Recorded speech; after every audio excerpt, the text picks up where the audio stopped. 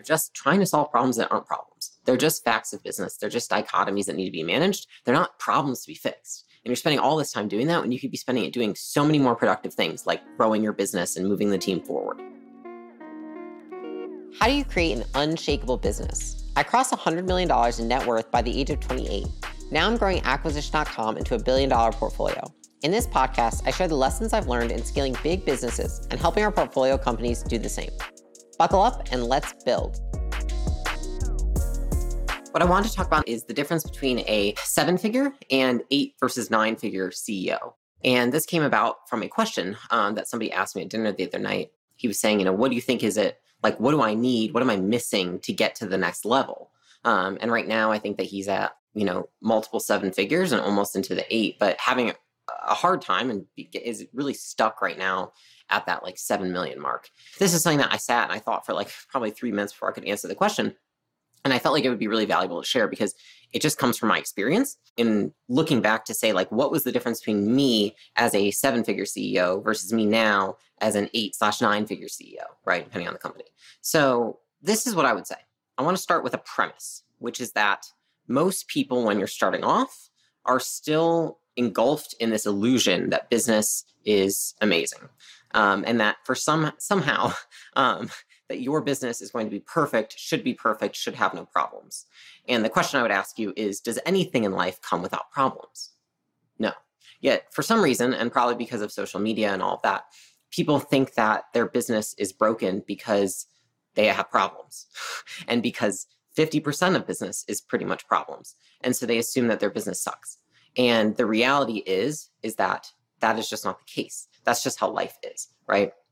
And so I think that that's the first thing I want to start with is I think that when you're at 7 figures, one thing that prevents you from getting any higher is that you consider things to be problems that are simply not, right? They're actually just facts of business. And this is a pattern that you see with people in other areas of life as well. I'll give you an example. So say that you're trying to lose weight and you know nothing about losing weight. And so you're like, I don't know how much weight I should be losing each month.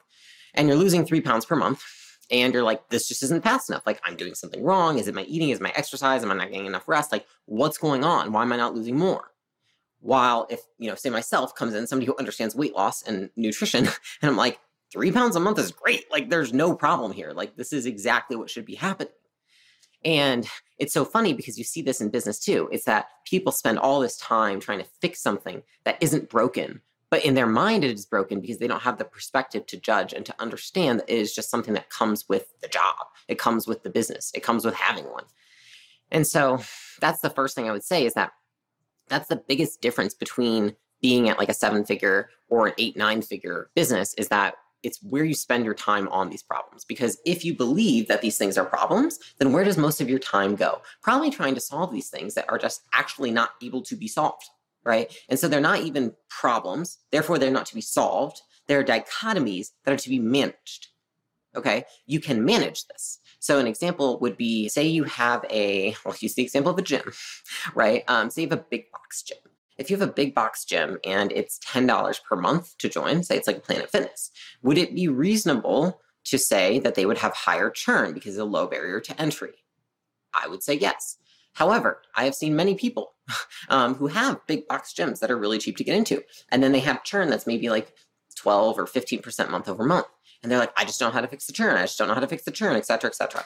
And the reality is that the churn is part of, you cannot have lower churn without lower upside, right? You would have to raise the price probably and increase the barrier to entry to lower the churn, which then means that there's no point in doing the method that you have in the first place, right? And so this is what I see in a ton of people in business is that you are constantly looking at things that you consider to be problems that are actually not. And that is why you stay stuck at 7 figures is because you spend all your time doing it. And that's why most people are so busy, right? I know that was for myself. I was so busy solving problems that didn't actually matter. They weren't even problems. I can't even count the amount of times that I called people in on meetings at 7 p.m. or 6 p.m. or 8 p.m. at night to talk about things that just didn't matter at all. And I can prove that they don't matter because I don't remember them today. I just remember that I was being a frenetic, I had so much frenetic energy around these things because I didn't know.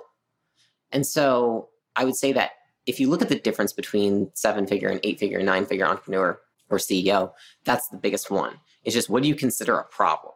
Now, if you're saying, okay, well, I get that. That's a 7-figure CEO, right? That's what they consider problems. It's pretty much everything that doesn't go perfectly because they just don't know any better. Like you've never done it before. You don't know what it's supposed to look like. And all you see on social media is everyone doing things perfectly and it looks amazing, which is bullshit. And so you just assume that's what it's supposed to be. And that if you do have problems, that you're doing something wrong. And because of that, you also don't want to grow your business because you're like, oh, it's broken. It's just this vicious cycle. And so what do you do when you're at, 8 or 9 figures that's different? Is you're very selective about the problems that you solve. And you're also very particular in what you call a problem, right? Is it, and this is how I think of it now, right? I'm like, one, is it just a fact of business, right? I like to say, is this the downside of my upside? And what I mean by that is like, every business has their strategy that gets them off the ground and gets them started and is what creates all the momentum. And that every strategy, every upside, what I call it, has a downside, which is like the consequence of that. And so, one, is this just the downside of my upside that I just need to accept and maybe just mitigate the best I can, right? The second piece of this is I think to myself, okay, say it's not the downside to my upside. It's more than that, right? Is it consequential or inconsequential? Meaning, how much will this actually affect the business or the team or the customers, right? Like, is it going to have a large consequence or a small consequence? If the consequence is small, I'm not going to solve that problem. I'm not going to make that decision. I can delegate it to somebody else. Now, if it is consequential and it's large, then I would say, okay, that probably makes sense that I'm involved. But wait, is it reversible or irreversible? And so that's the biggest one I ask myself. And what I want to spend my time on now, and what I would say for you, if you're trying to get to an 8-figure, 9-figure rate, is you should focus on solving these problems, are the ones that are consequential and irreversible, okay? And so you look at like something like changing the price on all of your customers. That is an irreversible decision for the most part. Like, I mean, you could reverse it back, but that would be a bloodbath, so I wouldn't ever suggest to do that. Something else would be like launching a completely new product line. That is also very hard to reverse. And you can also beg to say like everything except for death is reversible, but you get what I'm saying. It'd just be extremely difficult. And so those kinds of things, I think, okay, I want to be involved in those decisions, right? So it's consequential and it's irreversible.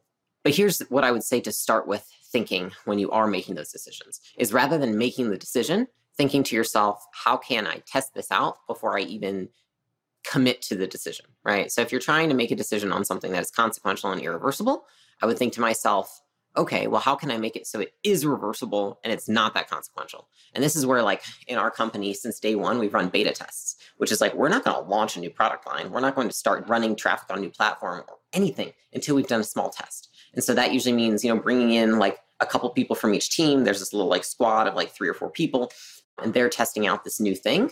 And then we can decide from there and make a more informed decision to figure out, is this going to work or not? And so then it actually makes the decision less risky. And it's funny because if you play it like that, there's not a ton of things that you need to be involved in decision-making. If you are able to slow yourself down and test things and, survey customers and survey employees and gather information first, because the more information you have and the more you understand about a problem or a situation, the less risky it becomes.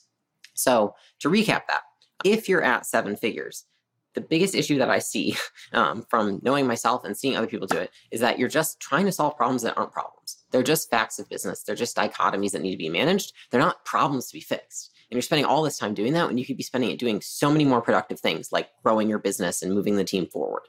And then the second piece to that is understanding that if you're at the 8 or 9 figures or you're trying to get there, that you have to be very selective about the problems that you're solving and where you put your time into.